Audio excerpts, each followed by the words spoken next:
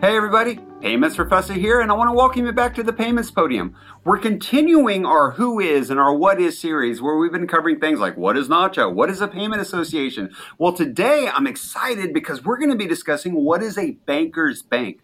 A banker's bank is something that is out there, and we see it in a lot of literature. We see it in a lot of different payment channels.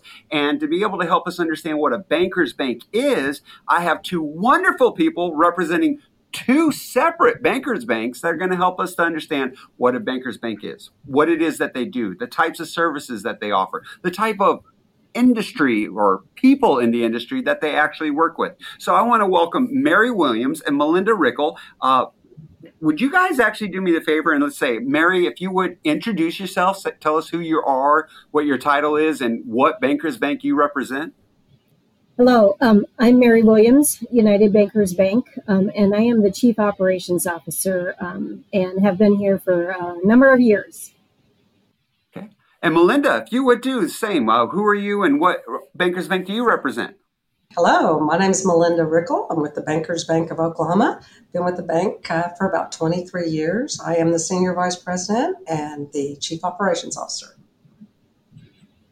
All right, now to get us started, let's go with the main question. It's the easiest question ever if you know, but it's also one of those that when you ask this question, there's a lot of people, even in the banking industry, that don't understand what is a banker's bank? Why do we have bankers banks?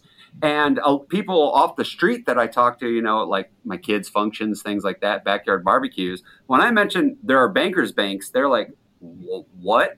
What is a banker's bank? Why do banks need banks? So who wants to jump in first on tackling what a banker's bank is, what it does, or who they serve?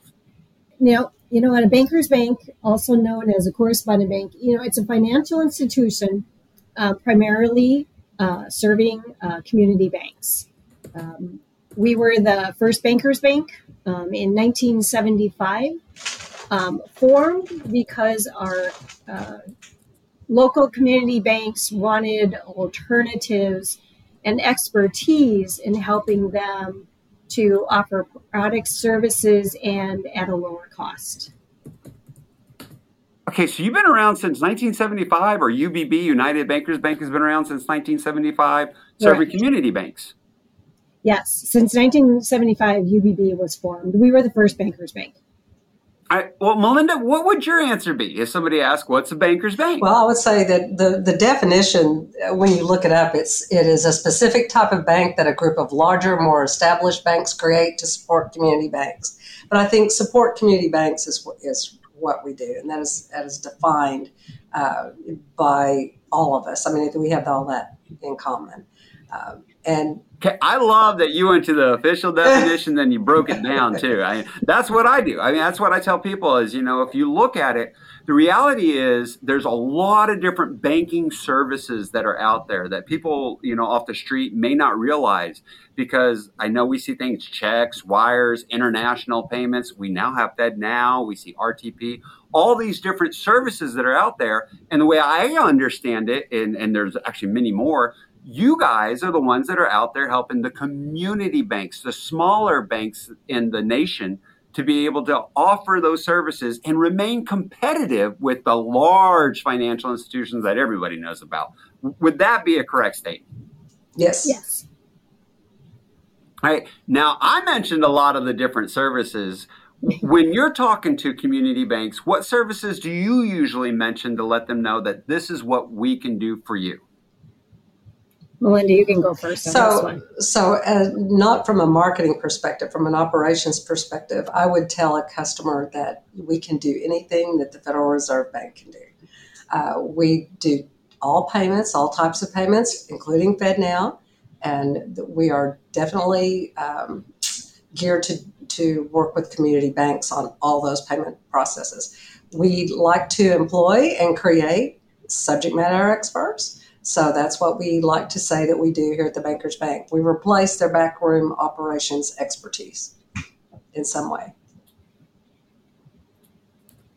You replace or you complement that? Yes, absolutely. We offer expert advice to our customers who need help with their backroom operations. So you actually are in a way an extension of those backroom operations to be able to aid your community banks that you're serving and working with to have more expertise available at their disposal? Yes, I would like to. I would like to think we are an extension of their operations. Right.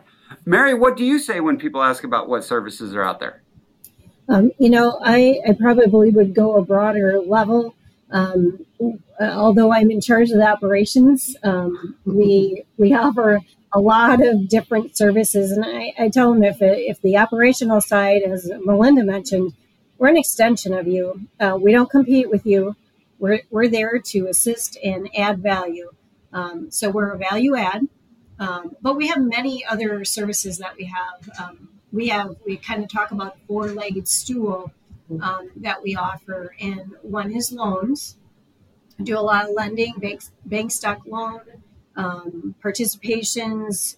We have an investment department that allows them to be able to have safekeeping, bond accounting. They can.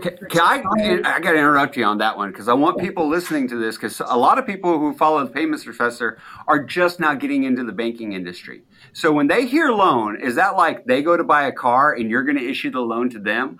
Or is that more of a situation like it's a financial institution and you loan them large sums of money that they then can use for loans or other purposes? It would be the latter. We only work with banks. So we wouldn't work directly with a person off the street for a car loan or any of those types of things. We work directly with the banks to help participate out loans for large businesses or customers that they don't have a legal limit for lending available to them, that we can assist, and then we participate with other banks in the industry, so they have loans to fund their balance sheets. Okay, see, I think that's cool. And then on the investments, if I understand right, to help people on the, again, off the street, layperson understand what all banks, what they do is they invest the money that they have, they invest the deposits, the money that they have, we refer to commonly as their liquidity type situations, so that they can make more money off of that money. They find ways to invest it to be able to help that institution to grow. And you offer services to be able, both of you, I understand, offer services to help that happen. Yes. What it allows us to do is the bank can now purchase bonds or securities or those types of services, just like a customer would come into the bank and have a CD, or they would purchase something that they're investing their money in. We offer it out for the banks to be able to invest their funds and get a high rate of return, just as anybody's looking for. So keeps their money liquid. They're able to earn interest. And they need deposits to be able to fund loans. So, what other services? Because that's a lot in itself. But like, for example, here's one I love to talk about: ACH. ACH services are, people getting direct deposit, people being able to do direct billing, that type of situation. What if I'm a small community bank and I want to be able to offer ACH services? Are you going to be able to help with that? Yes. Yeah, we can offer, those are part of the operational services. So of my four-legged stool, investments, loans, operations, and then we have consulting services. So the operational side offers the payment side of it, ACH processing. We can help with wires. We can help with, as Malinda mentioned, FedNow. In the payments industry, we do check processing. And so any of those operational things that happens in the payment side is part of another service that's offered throughout the Bankers Bank market. All right, you mentioned FedNow, and that's a hot topic on the Payments Professor website and on the YouTube channel big time. Get lots of questions about it. And people know that it's a 24/7, it's a 365 service. Now, my question would be, why would a community bank go to one of you for that service rather than just going directly to the Fed themselves, since, it is 24/7, 365? Why would they go to you for that instead of direct to the Fed? Well, for one thing, hopefully they will come to us as funding agent so that we're able to monitor their activity and their balance over the weekend when FedWire is not available to them. So does that mean that we're going to hire people that work 24/7, 365? It does not. But we do have the capacity and the capability of monitoring those balances and actually allowing our customers not to be able to sleep better at night, I suppose, maybe one result of that. But we manage their liquidity on off FedWire hours. So Mary, is that correspondent type thing that you're talking about, that correspondent service? Is that where that falls into? Yeah, a lot of that is part of the being able to have a diversification of funding sources. A banker's bank has the ability to offer out Fed fund lines and offer excess balance accounts. And so they have different sources. So if a bank doesn't have a lot of liquidity management sources, a banker's bank would offer some flexibility and some options for them. Okay. Now, I also believe a lot of that too is some of your community banks, they don't necessarily have all the resources as far as the people or want to do the investment that is required to be able to have the direct connection to FedNow. Because for those of you listening, a connection to FedNow requires a lot of time, a lot of maintenance, and it's not cheap. And you're able to offer that to them as a much lower discount or lower price than if they were to do it themselves. Yeah, that would be correct. They wouldn't have that connection and or maintenance and following up and doing all of that on their own. And they don't have the liquidity options necessarily with the Fed. Now, they have some programs in place for borrowing, but you can't borrow on a weekend. You can't borrow after hours or business hours. So what a banker's bank is really utilizing or trying to do is allow them some flexibility, as Malinda stated, to monitor, alert, watch balances that 24/7 by 365. And the bank doesn't have somebody on call or monitoring their balances on their own. What about if they need reporting on it? Or what if they just need to be able to balance, like you said, those actual accounts? Are you going to be able to help them with that? Or can you also help them on balancing those different services that they're offering? We do offer balancing services. The most common balancing service that we provide is for ACH balancing. So customers frequently call us and ask when they are out of balance on their banker's bank statement, can you help me with this? We do offer that service. We have actually someone that goes on site if that is necessary to help our customers remain, in balance, because reconcilement is another issue in the back room. Yeah, I know in my early days of working with ACH, when we had the AS400 machines, it was about a nightmare to have to balance. And that's where the bankers' banks would come in and just save the day for those that worked with them, because you had better reporting than what we had at the local branch, let's say. All right. Another one that I think is fun too is I hear international wires. And I know that that's a space that can be expensive to be able to get into. And usually you work with say a fintech to do it. Is that something that you can help people with too?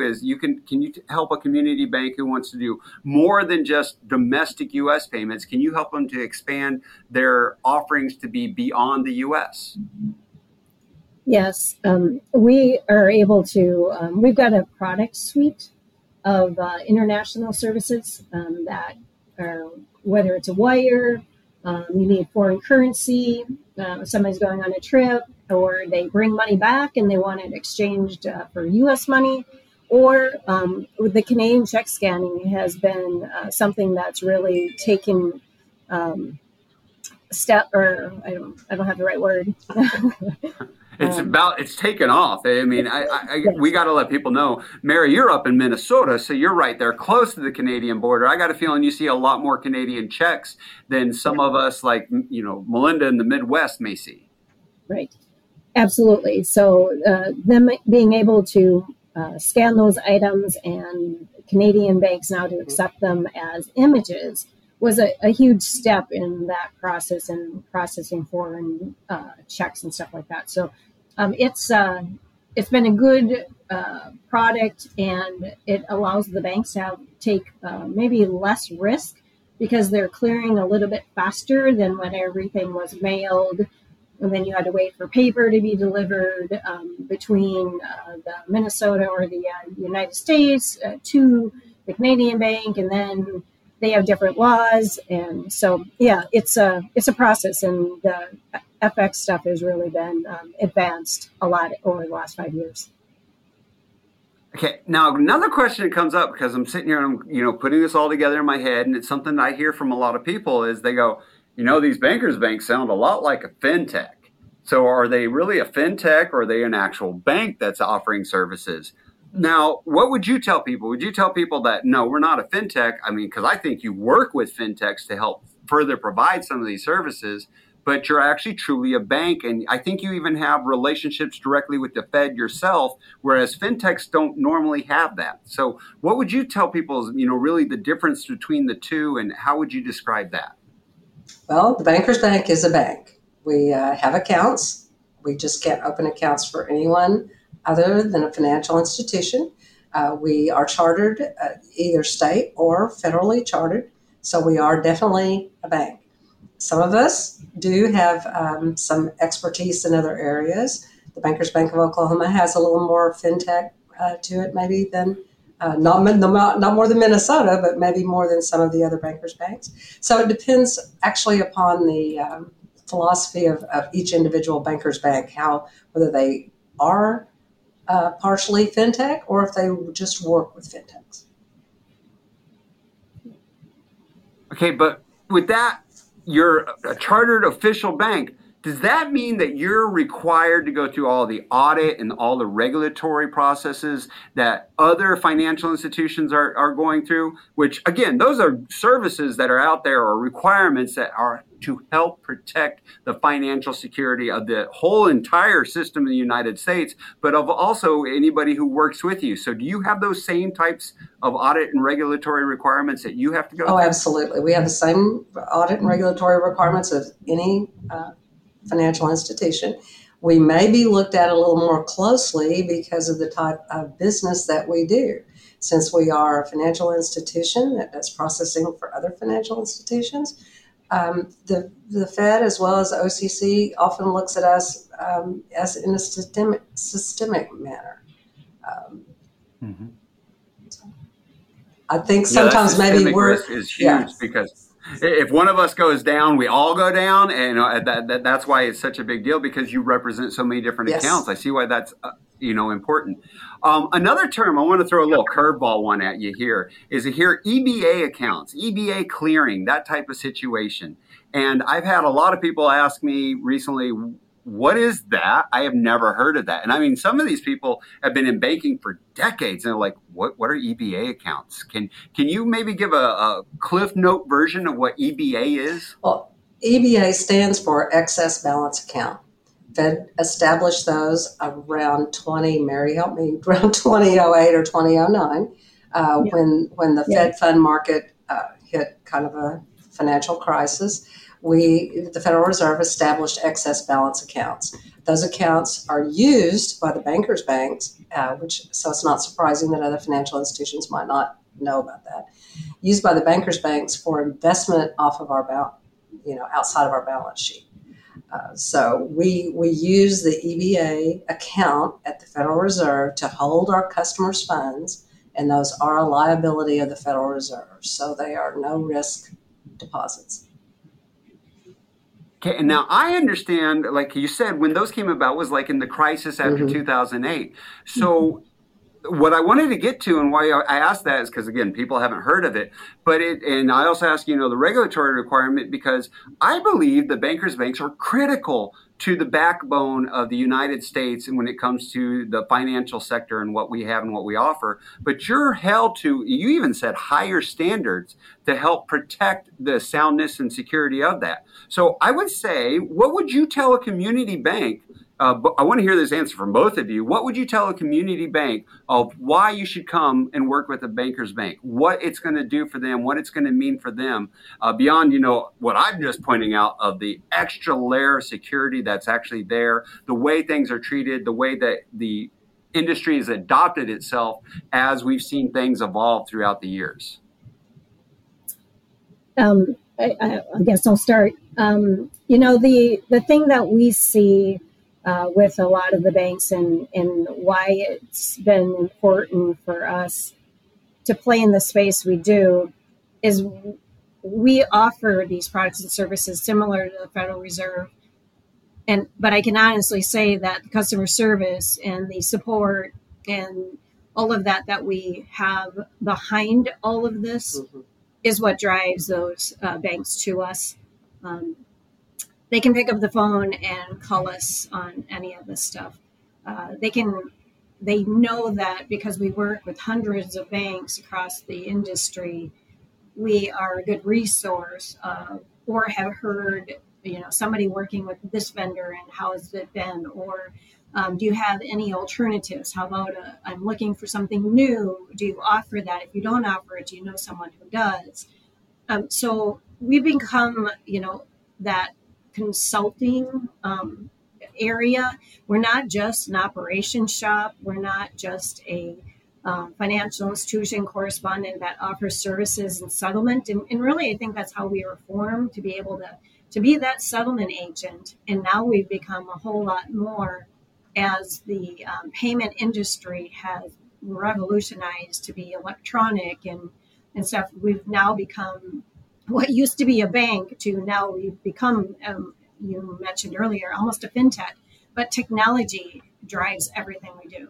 So, yeah. And Malinda, what would you say? What would you say to, hey, community banks, this is why you want to come work with a banker's bank. This is what we do for you. Well, I think it's economies of scale a little bit, that we offer some economies of scale that they can't get on their own. For example, we can pool their excess funds. We're talking about the excess balance account. We do still have a Fed fund market, so we can pool their excess funds and sell upstream to get a better rate than they would get, on their own.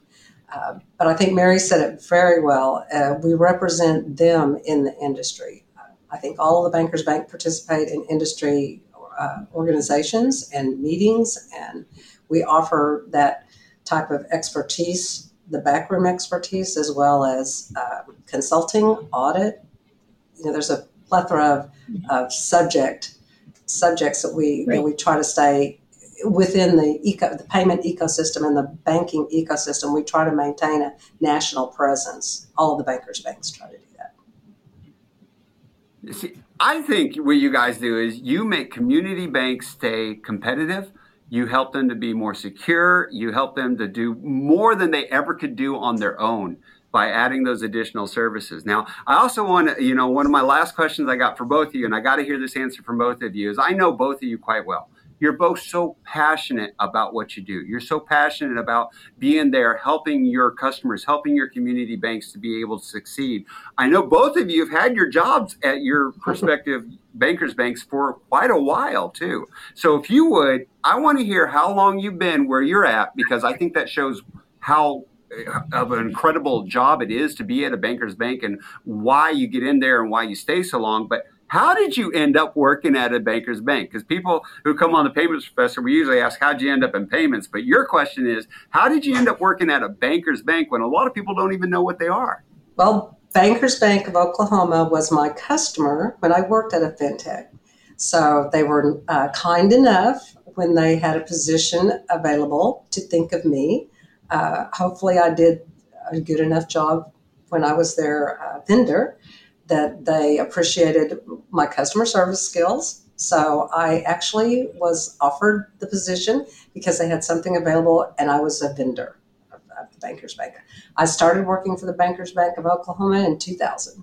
2000, wow. Before that I was, so sorry. No. Before that we worked, I did work for the check processing vendor of the Bankers Bank of Oklahoma. Well, and I can say I've been here. I started in 2007. I took a position to actually develop and implement the Check 21 image exchange at United Bankers Bank, and I was approached by the president I was working for at a community bank at the time that this position came up, who said, "You need to apply for this job." And I said, "What? Why would you want me to apply for a job outside of the bank?" And he said, "Because you were meant for bigger things." And so I applied for the position, and I got it. Started in 2007. And so, part of the development of the Check 21 was kind of a landmark or something too for the industry and certainly for us as a bankers bank.